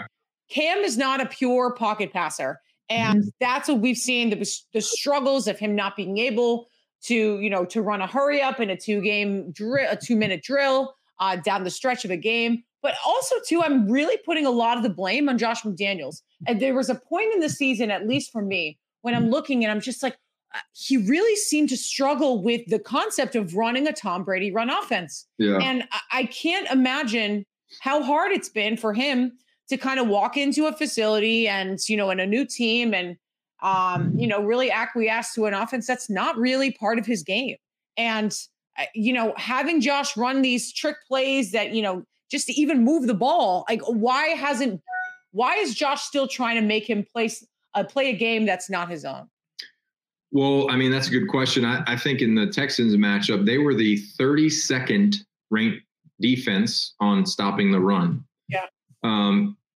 They literally haven't stopped anybody in the running game. And you look at the Patriots and the game plan, they came out, they ran the ball, then they stopped running the ball. They ran the ball well. Then they wanted to throw. I think there was the first series where they drove the field and they scored. I was like, okay, that looks nice. The next series after the Houston Texans come back and they score 7-7. The next series, they come out, they throw 2 incomplete passes and then it's 3rd and long. You're like, okay, what happened to running the football? So I'm a little confused on this game plan. You look at the Ravens game plan, maybe it needs to be raining and just gross to where they're like, all right, let's just run the football over and over and over again, because the Ravens matchup, they ran the football over and over and over again. And that is basically how they can set up a lot of their play action pass. And they weren't able to do that. So I'm sure Josh, he's trying to make chicken salad with chicken poop. You know what I'm saying? So he's trying to do the best that he can with what he has. They have a great offensive line. I think the Patriots have one of the best 3 interior guys, the guards and the center. Those 3 dudes are beasts. I don't think Tooney's probably going to be gone because somebody's going to pay him a lot of money. Yep. David Andrews, he might be gone too because he's on his contract year and somebody's going to want to pay him too. So they have a lot of big decisions to make offensively, that not just the quarterback spot, but for Josh to have some good chicken to make good chicken salad, they're going to have to go spend some money. I'm almost wondering if they are putting Damian Harris on a pitch count, because he had 43 yards total in that game. And it was they were grinding. They was running this guy into the ground, but I think he finished with about 11 rushes. So it makes me wonder if that's the reason. I mean, because this kid's been, running like a bat out of hell. Of course, they activated Sony Michel and then they deactivated him, so yeah, it makes me wonder. All right, well, let's get, here was the biggest thing for you to say was that, you knew everything that you could get from Tom Brady. And it makes me wonder that game last night with the Chiefs and the Raiders. It was what they had like a minute 40. The Raiders scored too fast. They left a minute 40 on the clock, or I mean, it was a 2-minute drill. It was too little time. Yep. And it's just the inevitability of Patrick Mahomes. That's, he can whip balls across his body to the other side of the field. He's unpredictable. He's hard to guard. And now it's all of a sudden like so predictable that he's going to score and win the game. The wins are starting to feel unexciting. And that reminds me of a guy that I used to know that used to be on this team. So who had more inevitability in their prime? Was it Patrick Mahomes or is it Tom Brady? I mean, I think that it's hard to go against Tom Brady because of the things that he's been able to do, having won the amount of games and the yardage that he's thrown for. I want to say if you put Tyreek Hill, Travis Kelce, Sammy Watkins, if you put those guys with Tom in his prime, like I think that there'd be a lot of fireworks going on. So it's really hard to compare those two guys as far as like where they would be. But Pat Mahomes, I do know this. He is he's the modern day pocket passer. So what I mean by that is he can throw all over the field accurately, and he can move, and he can get out of certain situations, which is really hard for a defense to rush and cover when you have a quarterback that you don't really know where he's going to be in the pocket, and then cover in the back end with a throw that is pinpoint down the field, accurate, and a laser beam. Yeah. So I think the things that Patrick Mahomes, sorry, I don't want to upset his mother, Patrick Mahomes. Mother, I know. I think Patrick Mahomes, his future, sky's the limit for the things that he's going to be able to do. And it's really fun to watch. When I watch Pat Mahomes, I'm excited to watch every series. Like, what's he going to do? Is he going to do a no-look pass? Is he going to do something crazy, underhand a ball to somebody? He's always coming up with a new way to still make a first down or get more yardage and win games. So that's exciting. That's what football is right now. It's exciting. When I'm watching Tom right now, I'm excited, but I'm like nervous excited. I'm like, oh, come on, Tom. Like, don't get hit. Like, maybe protect Tom more, because Tom in Tampa, Tom has so many weapons in Tampa. Like, Tom has been unbelievable. Like, people are going to hate on Tom because he lost the games against the Saints twice. In the games that Tom has lost, I've done the research because I have to talk about it. In the games where Tom has lost, he's been hit twice as many times, and he's been under pressure twice as much in the games that he's lost. In the games that he has won, he has been under less pressure. They protect him better, and he's been able to scan the field and throw the ball over the yard. So the Saints games, the Saints got after Tom. The Saints are number one in the NFL in sacks right now. I mean, they just sacked in at quarterback and still win games because that defense is so damn good. Yeah, but they don't the Saints don't create turnovers. I think they're like one of the worst teams in the NFL when creating turnovers, but they're one of the best teams in the NFL at stopping the run and getting after the quarterback. So, they at this point right now, the Saints are putting the pressure on teams, and that's how they beat Tampa. And then you look at the Bears that beat Tom. The Khalil Mack was literally hitting Tom every other play. And Tom at one point was like looking at him and rolling his eyes and freaking out at his offensive line. So if Tampa wants to proceed and do well, continue and have a shot, they need to protect Tom. If they can keep Tom upright, they're my pick to win the NFC and get in the Super Bowl, but they need to protect Tom. That's what they need to do. Because everybody else in the NFC, they don't scare me. Yeah. Okay. All right. Well, we'll get to that question when we get to contenders, pretenders. Do you like the empty stadium noise, or do you think it's a weird thing to see it? Stupid. It's so stupid because, like, it's like the same tone the whole time. Like a real crowd, it goes up and down, and it gets loud in certain points, and then it comes down. Like fake booing. They have a guy that just hits a button. It's like, and it's like, shh, and I'm like, oh, cut it, and you. Turns it off. So I think it's stupid. I think it's really dumb, but they're going to try and do whatever they can, I guess, to make it feel, like they're in a real game. A lot of people are saying who are in the stadiums, the reporters, you can hear every single thing on the field. Yeah. Got to keep your lips sealed. I know Diana Rossini has said that a couple of times, but there was a funny audible last night, which some of the people, James Harden. James Harden, yeah. Yeah, so James Harden, and then I think Emmanuel Acho was one of the guys that he was dissecting it, that Derek Carr was screaming, James Harden, because James Harden is a left-handed basketball player, so that the Raiders were going to rush left. And then the same thing with Chris Mullins. Chris Mullins is a left-handed basketball player. So it was, left or right, which is funny. I mean, everyone's like, really? Was there a play call of James Harden? What's like the funniest, weirdest audible call you've heard on the field? And has there ever been one that's like really made you laugh? I mean, that's a tough one because I've heard a lot. I think, man, you're putting me on the spot on that one. I think Tom, like, not in a real game. Like, usually when you're playing another team, like the audibles they're all generic, like left LA, Ricky or Roger, Packer protection. Like, you hear all these terms. Yeah. But I can remember one practice, we were doing no huddle against Tom. And one of the calls, one of the audibles that he had, was, he said, Ninko 50. And like, he looked at me and winked, and I'm like, punk, like, you're trying to you're like, that's embarrassing a little bit, because they're trying to have a successful play off of your name, and they all know the play. And it's either like, make me look terrible and foolish, or they're just trying to screw with me mentally. Because like, when he said it, I'm like, why are they saying my name? Like, that's messed up, But I don't think they brought that in the real game. So I think that was just Tom messing with me, Definitely was. It could be like Ninko, Linda. Like Ninko 50, probably like. Then it would be like, Ninko 50, we're going to score on you right now. Yeah, that's funny. Who has a better Hail Mary, like mid end zone or midfield? Is it Aaron Rodgers or Kyler Murray? I'm going Rodgers. I don't know if you saw that throw last night. I know, that's what I'm saying. That's why. It's in the middle of the end zone. He was on his back foot in the end zone and threw it to the 50-yard line, with three people around him, and he dropped it like right here.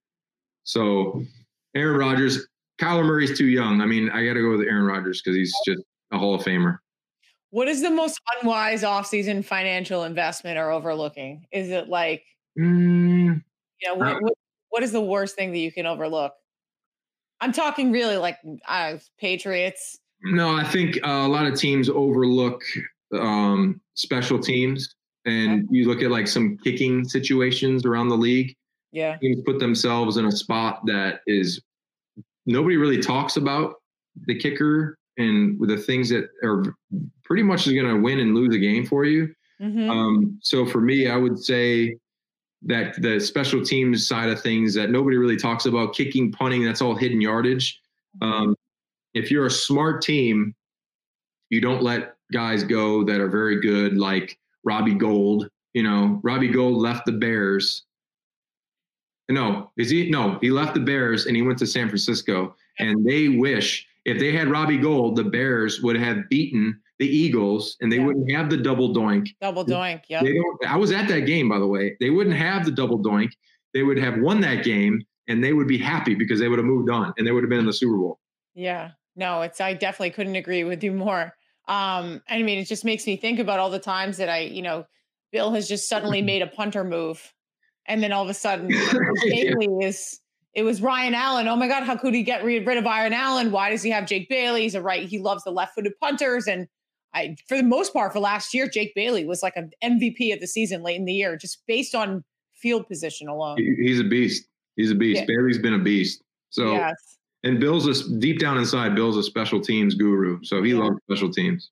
Are the Saints more dangerous with Taysom Hill at quarterback? Could they make a deeper run with him under center? Man, these are tough questions. I think that when the pressure and the games that matter most are on the line, Drew Brees would be your best option, because what can Drew Brees be? The guy on the field that checks you in the perfect play against what the defense is showing you. Yeah. Taysom Hill's still young. I know he can do some great things. We saw that he had a great game against the Falcons, but it was the Falcons, and wasn't like a pressure situation where he had to make a throw or had to make a game time throw in with all the lights on.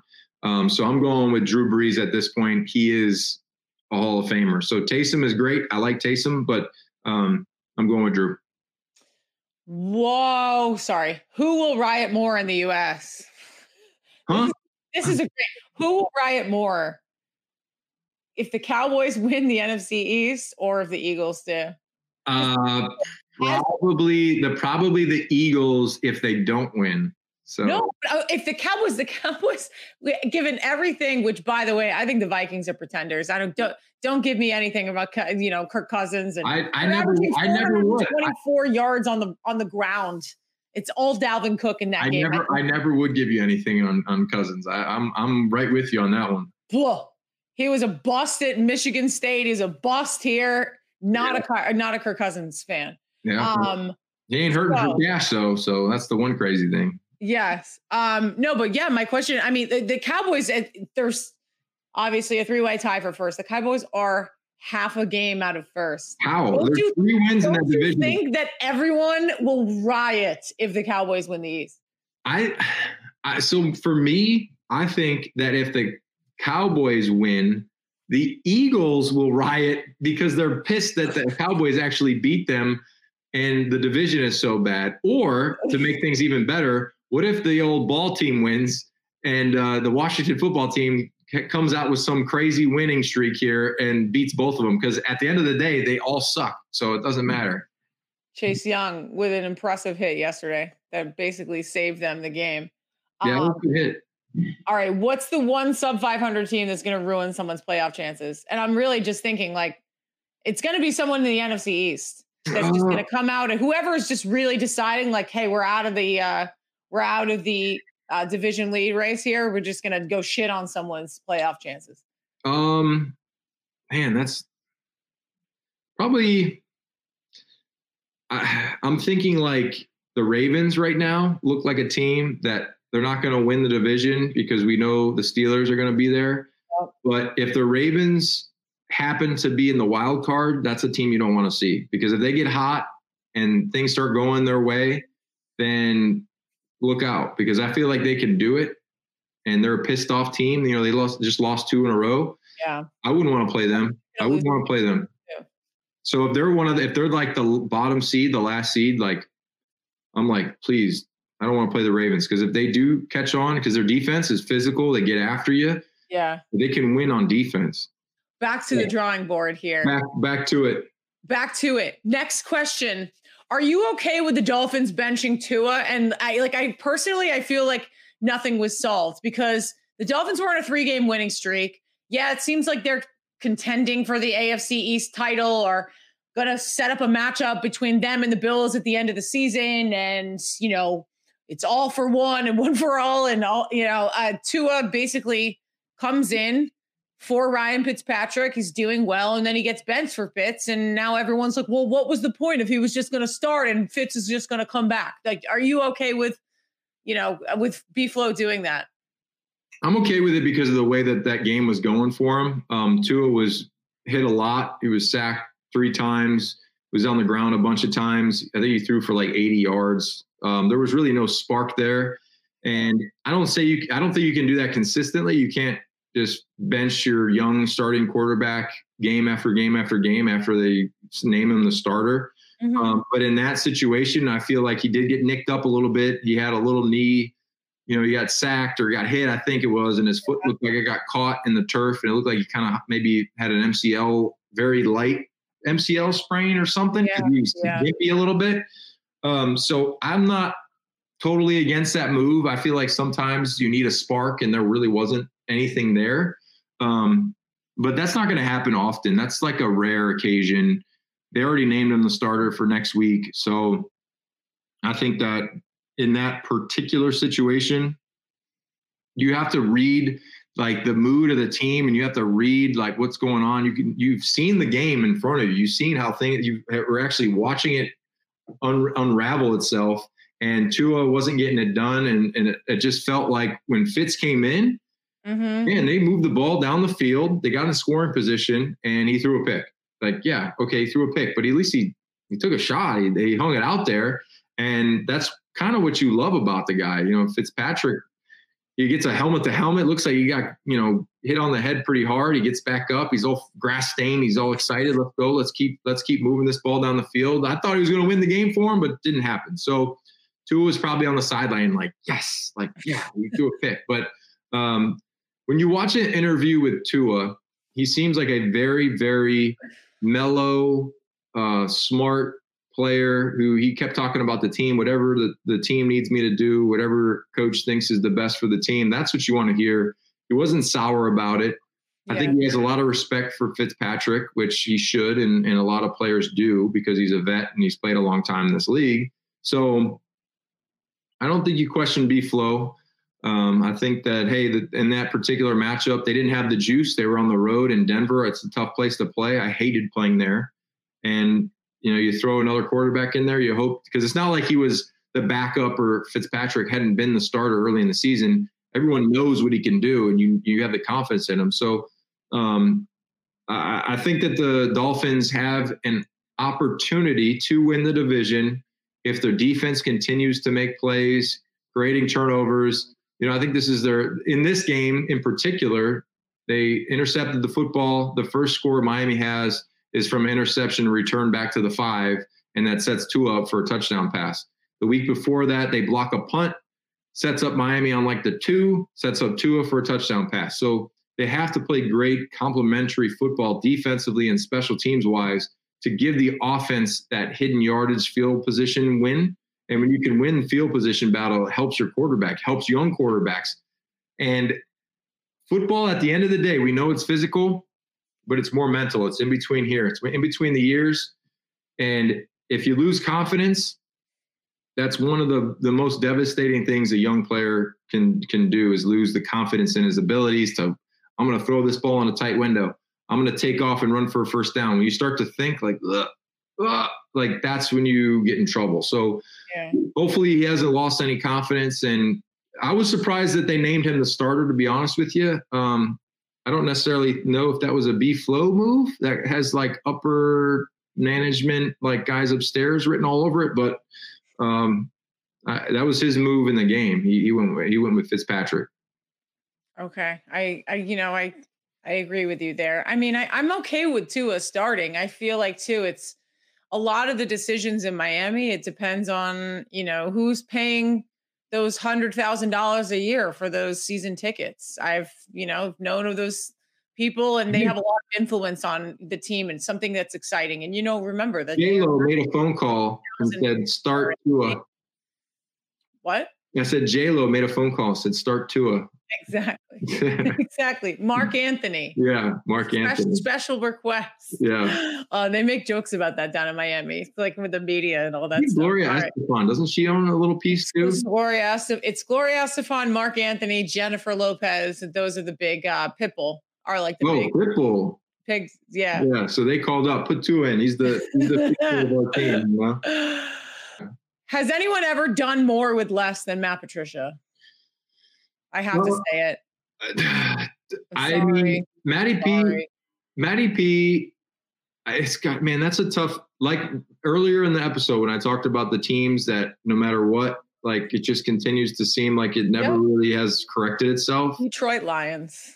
That's one team that is just really tough because they have Matt Stafford, who I feel is he's a very good quarterback. But he's never won. He's never like been able to win because of the fact that there's management problems. And, I felt that the Lions had a chance when they hired Matty P, and I went over there and I went through the facility and the changes that the Ford family had made to the facility and done the things to help them become a winning and kind of turn the corner. I thought this year they were going to do it. But it's just, man, is it tough? And unfortunately, I don't know if Matty P is going to have another shot next year with that team. Yeah. I think it sucks for him, but it's all about the right time and the right place and what you have on the roster and how quick can you flip a team into your culture and your mentality. Kind of like Vrabel. You think about Vrabel. Vrabel went to the Tennessee Titans after they had basically already made the playoffs the year before. Yeah. They fired the head coach.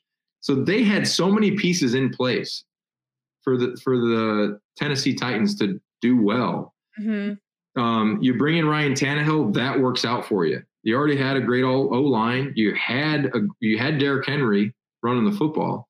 So you look at Matty P, he came into a situation where they were really in a bad spot for a long, long time. So it's really hard for them to correct the ship.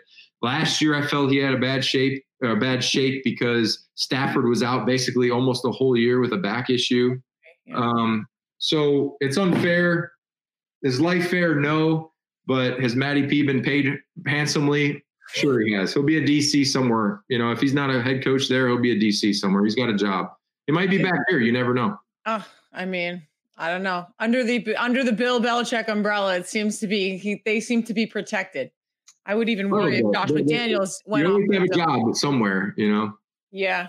Is Cliff Kingsbury really all that in a bag of chips? I feel like he's a bro, man. Like you hear his interviews, he's like, yo, the dude's just played really well. He's a Texas kid, right? He sounds like Dola.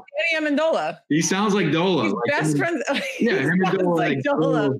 Yeah, like Dola goes out to Arizona and they hang out and they're in his crazy house with the glass everywhere in the fireplace when it's 105 degrees. Bro, like we just played really well today, dialed it up for the boys. They went out there, they balled. I don't know who had that play. I mean, I just set it up and they went out there and they played. That's at the end of the day, it's what they did, man. It was great. Like he's a bro. He's a bro. Oh my God. It's like, hey man, I don't really remember what happened on the last. Yeah, I don't know what happened on that. I'll have to watch that again. I don't know. Man. That gummy hit me at halftime. I don't know. It was hella good, man. Good. Yeah. I'm dying. Oh God. Who did you get into more trouble with? Was it the wide receiver core? That little Zach and Slater duo that we just mentioned, or was it Chris Long? I don't know. I got in trouble probably with, I'd say the younger duo. So the 2010 Julian Edelman, Jules, in those younger years, I probably got more trouble with them. Chris, at the end, we were like older, more mature. That was at the end of the career. So we had definitely matured at that point, and we weren't making any mistakes in life at that point. Yeah. Do you feel like, I wanted to ask you this, do you feel like it made your decision easier to retire at a younger age because you were married? Or these kids, like, I don't like Julian's he's not married. I mean, I think that the kids put you in a different mindset when you have children. I always told myself when I was able to support my family, and I knew that I had put enough away for them that everyone would be comfortable, that I didn't want to continue to put myself in a spot where I could have a long-term issue. So after 16, we won the Super Bowl. I evaluated everything. I looked at my contract. I'm like, all right, what am I going to make next year after taxes? Is it worth me getting hit in the head a million times? I was like, I'm good. So, it's everything is risk versus reward. If you put me in the ring with Mike Tyson for $1, I wouldn't do it.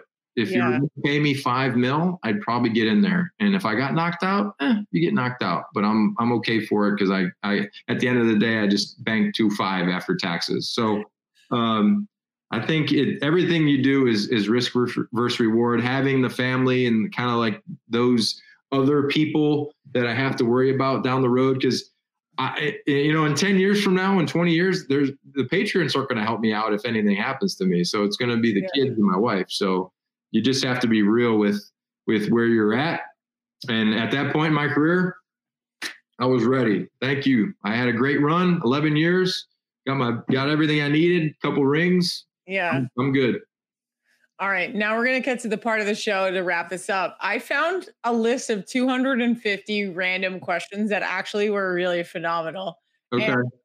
And I was going to send this to you before, but you can totally use this on your podcast as well. By the way, the Dan and Nico Show. The Dan and Nico Show. We do a lot of, ours is more like laid back. We drink beer. We might have 200 people watch it, but it's okay. It's all about fun.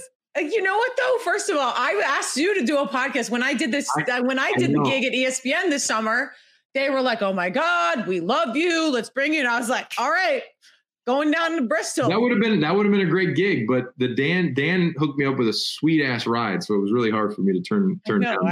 I asked you. I wound up getting a 2018 Volkswagen Tiguan. That's perfect. Fully loaded. I love my car. I feel like a Volkswagen fits you really well. My first car ever. First of all, my dad and I make fun of you all the time because of your cars. I do have a lot of vehicles. But my dad, I told him Dad, I'm like, Ningo, like he has this ridiculous. And I showed him the pictures and he goes, I used to have that car. And he loves it. He's like rallying it off. So, I might hate the cars on the, from the outside. I might criticize you. The money pits? I call it a money pit. Yeah. Listen, I'm living in a money pit right now. My apartment. This is a money pit. So I got to show you this. But I'll ask you, what's your first, what was your first car? So my first car was a Volkswagen Golf. It was a 5-speed automatic. I only drove cars that were manual. Stick shift. Yep. Yes, that was like my whole trick. They're like, ask me a funny question. Right there. I only drive stick, I did that until I lived in Miami, actually 5-6 years ago. I had 2 Mini Coopers and they were both 6-speed automatics. Manuals. Yeah. So what was your first car? My first car was down the street. There was a shitty 1987 Mustang 4-cylinder. Good year, 1987. 1987 Mustang. It was canary yellow. The guy painted it in his garage, and it was $1,000. That was my first car. Yeah. Wow. That's and it had a terrible exhaust leak, so I had to keep the window cracked, or else I'd monoxide poisoning. Carbon monoxide poisoning, yes. I got to show you this picture. So on the subject of that, so my dad has basically broken down. He collects motorcycles, so he rides motorcycles and collects them. He showed me this picture, and I just was like, send me this picture. So you think that you're good with cars? So this is my father when he was 16 years old. Hold on. I see it. Oh wow. So they put 2 cars together on top of each other. Do you see the top of the sign? I see it. Yeah. Prohibition is out. So this is him and his buddies. My dad's all the way over there on the right here. Yeah. And they put 2 cars. They manufactured. It was like a fun show, and they put 2 cars on top of each other, and the thing actually rode. So I feel like they look like Grease Lightning right there from Grease. It literally. My dad. That's exactly what it is. All right. So I'm gonna have you pick. I don't know. What's your favorite number? Let's see. Well, I want you to pick. Let's do 6 numbers between 1 and 250.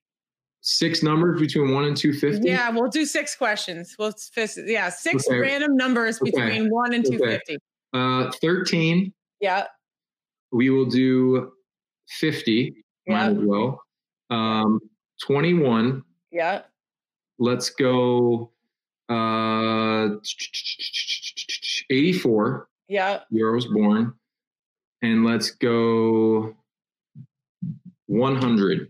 Okay. All right. You don't want to tap out the other ones. Mm-hmm. All right. So question 13. What are 3 items you could buy together at the grocery store to make the cashier laugh? Together? Yes. Oh my goodness. How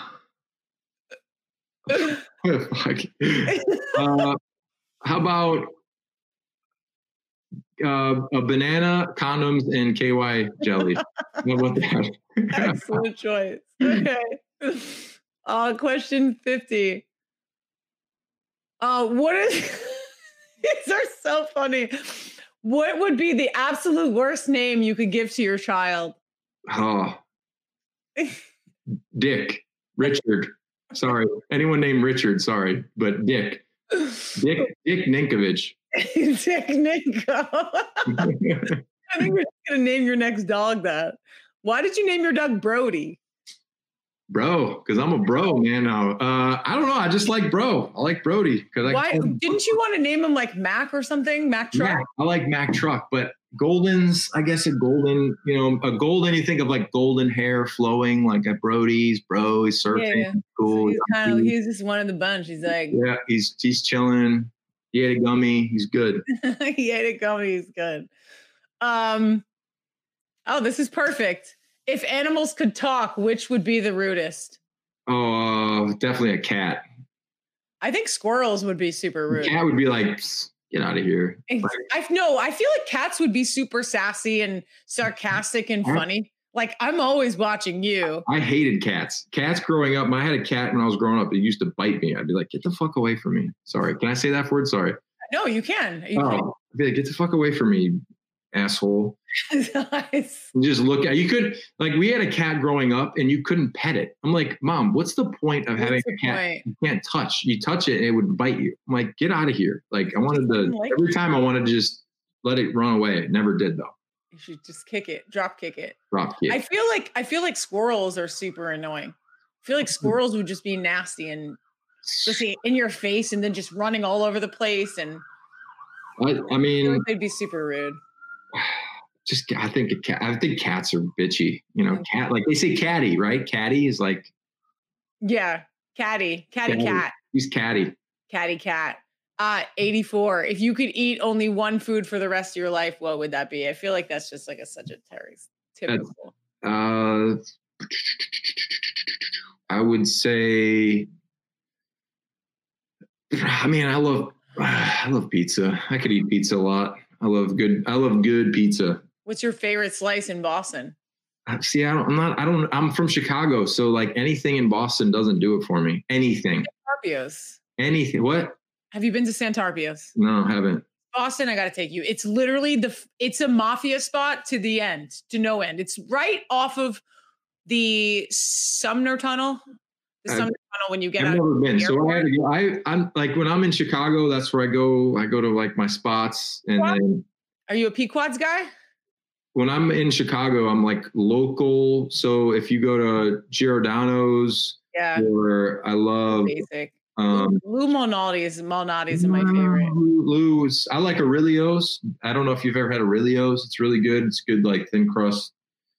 That's what I miss. I miss my hometown Chi-Town pizza. That's the one thing I do miss. Well, you can go. There's a website called Goldbelly.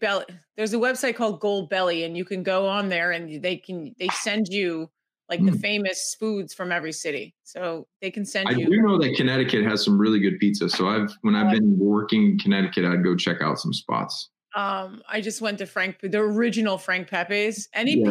My new thing is putting garlic and cheese. Ooh, that sounds good though. I do enjoy that. Brings out the flavor. Yeah, it just makes you smell so good. I know. Good breath. All right, 100. Oh, I feel like this is a question that like you and Chris Long would like smoke a bunch of weed and just like really just mull over for hours. Is cereal soup? No, cereal's not soup. I love cereal. I love cereal though, and I'll name the cereals that I love. Cocoa Puffs. Yeah. I love Cocoa Puffs. Yeah. I love Lucky Charms, which they're probably not great for you. Number one in my book. It's really good. I love Honey Bunches of Oats. That's one of my go-tos. What about Raisin Bran Crunch? Mm-mm. Oh, Raisin Bran Crunch. No, they have the Honey Bunches of Oats in it, and it has like a maple syrup. I don't like the raisins in my cereal. I don't like raisin. I don't like anything raisins because it's in the milk and it's at the bottom and you scoop it up and not a huge raisin guy in my cereal. I'll go top 3. Cocoa Puffs, number 1. Number 2, Lucky Charms. Number 3, Honey Bunches of Oats. What was like that waffly? Was it Life cereal? It was like the waffle kind and it had cinnamon sugar? Was it Life? I think it was Life. Oh, your Cinnamon Toast Crunch? It was the small waffle cereal. So that was like very thin. Life was like it looked like a square, and then it was a square, and then it had cinnamon sugar in it. I don't think that was Life though. I think Life was like good for like. One, not good for you, but like a better for you cereal. Some of the stuff with the sugar on it's like awful. It's like just eating a bowl of sugar. So you had to soak it in the milk. See, I can't eat cereal if it's soaked. It's got to be, it's like Captain Crunch. Like I used to eat like Captain Crunch, you eat it and the roof of your mouth gets raw and it hurts. Like if you eat it, you got to eat it really fresh and right away. If it gets soggy, I can't eat it. I can't eat it if it's not like crunchy. It's a rule. Don't eat it soggy. It's gross. It's soggy. All right, a couple more that I'm going to pick. All right. If you had to replace your hands with something other than hands, hooks or claws, what would you choose or why? Claws, because I feel like you can grab something with a claw.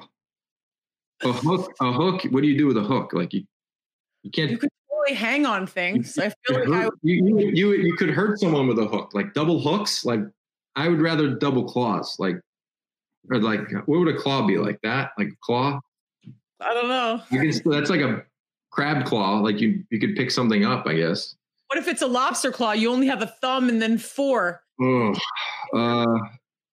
I mean, could you be gentle? Could you gently grab something? I mean, are you like a sloth? I think you can be as gentle or as mean as you want. A sloth grabbing something really slow and gently. Did you ever play Edward 40 Hands in college? That was my favorite game. Yep, I have done that before. Yes. Did you win? No, because I have a very small bladder and didn't work out for me. Nobody would help me either. Damn what? It. Terrible friends. Nobody would help me go pee. Well, yeah, because you didn't meet your wife until later in life. So that's nobody used to help me. No. What's the best Wi-Fi name you've seen or you've had? Wi-Fi name. I honestly go with what like they give me, the Wi-Fi. Like ours right now is like XFG256-. It's like I think one of mine was YABOY Ninko 50. Yeah, boy, Ninko 50 was one of them. That was one of mine. In college, like, I could just see you like having just like this baby face with like just kind of like a bro attitude with a flat. So I've had a beard since I was 18. So I've never really, like when I was a kid, all the women that were my age thought I was like 35 or 30. So for some reason, I've always attracted like mid 30s, even when I was 18. Like the women or anyone I used to talk to it wasn't my age group. They were a little bit more older. Let's put it that way. Okay. If peanut butter wasn't called peanut butter, what would it be called? Nut sauce. Nut sauce. Well, what about almond butter? You got to have a different name for that. Yeah, that could be. Could that be? That's nuts too, or almonds. Almond spread. Almond spread. Almond spread. Oh, if a hacker hacked into your computer and was threatening to release your browser history to your friends and family, how much money would you pay them to avoid it? I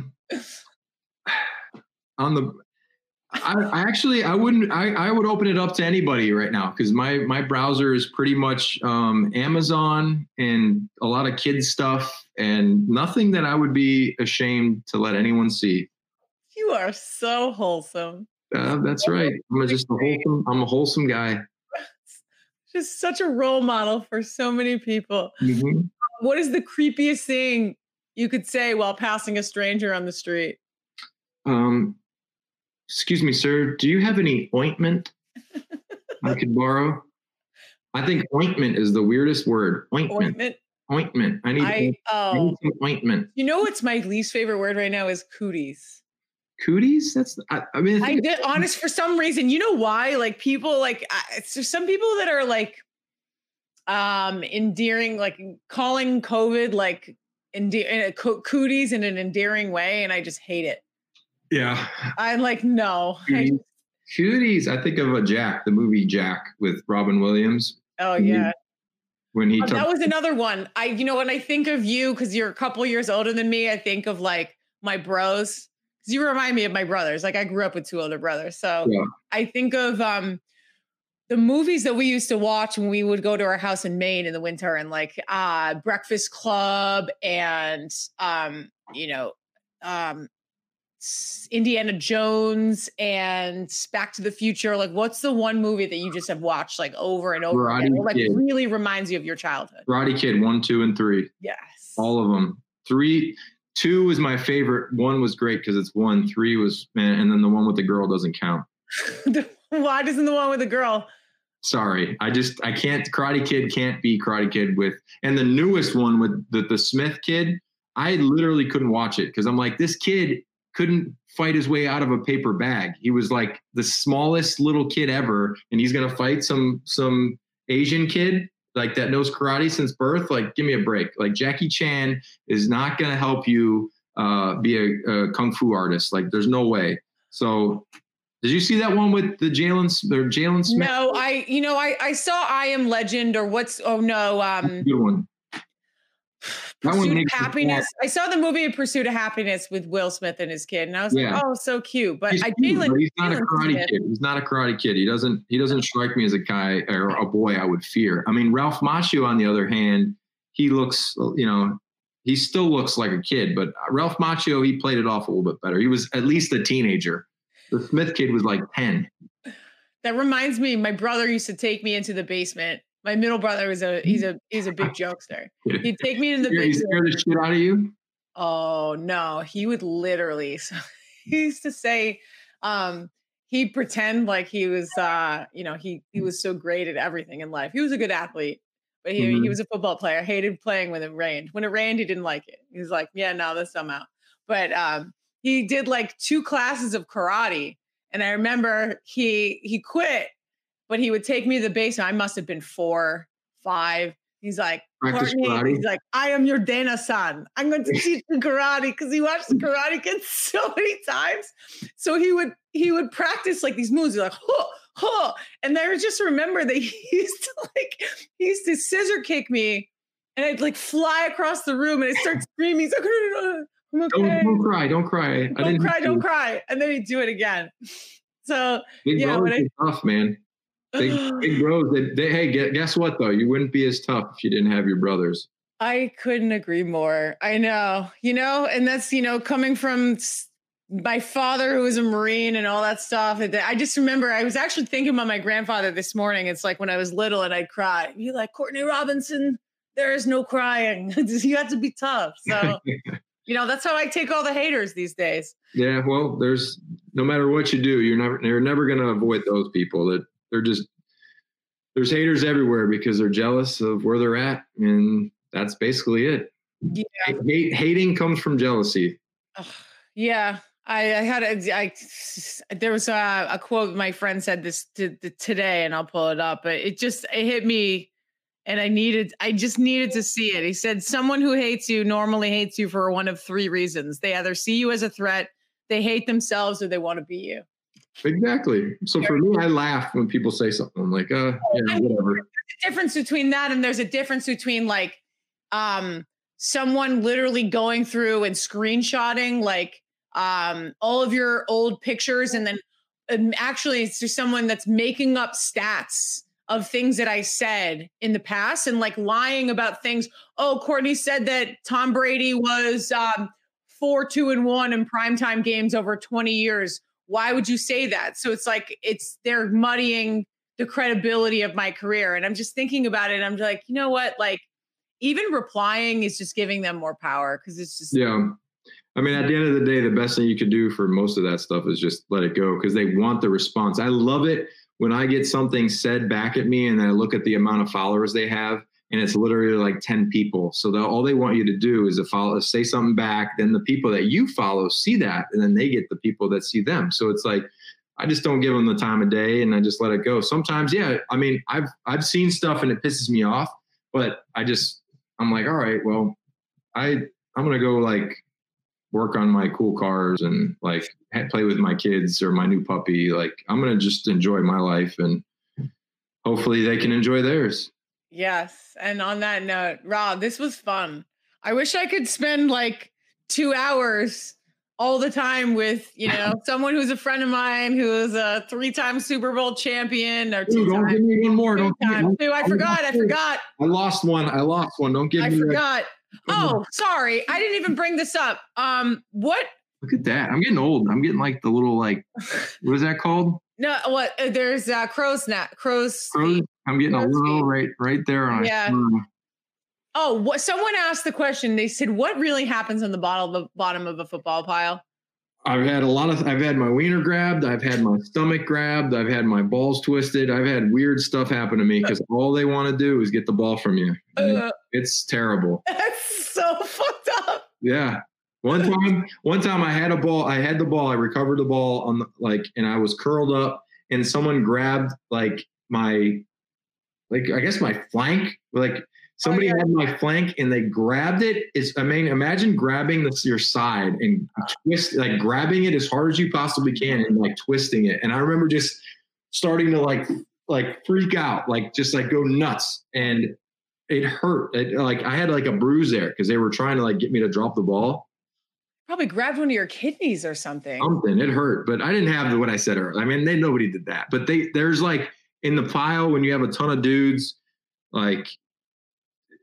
there's no rules in there. You're just trying to get the ball. You're trying to win a football game. You're trying to get paid. So whoever dropped that ball or fumbled that ball, they're trying to not lose their job. So they're trying to get the ball back. Cash rules everything around me. Cream. Get the money, dollar bills, y'all. Money. Rob's set up for life. Rob Ninkovich, former New England Patriots linebacker, 2-time Super Bowl champion, ESPN analyst. Should the list go on? Loving and endearing father to 3 beautiful kids. Puppy dad. Dan and Ninko show. You can go find it on YouTube. danandninko.com. Dudes I don't know. That we put in Dan and Ninko show. It's in there somewhere. Dan and Ninko show. Thanks so much for joining me. This was fun. Thank you. Thank you. That was a super fun show. Thank you again to Rob Ninkovich for coming on. We're going to continue the interviews for the week. We've got a couple of them lined up for Friday. I won't give you the guests, but spoiler alert, they're pretty good. One of them being Michael Smith. I just ruined the surprise. We got Michael Smith, former ESPN anchor. He was with Jemele Hill for many years, very controversial, but he's kind of jumped off on his own, started a production company. We talk about the trials and tribulations of becoming an entrepreneur in this business, creating films, just about starting a business. I think that's it was a super interesting conversation. So go check that out for Friday and enjoy your Thanksgiving. Happy Thanksgiving from me to you, from the Bad Signal Pod. See you later. Foresee this thing happening to you.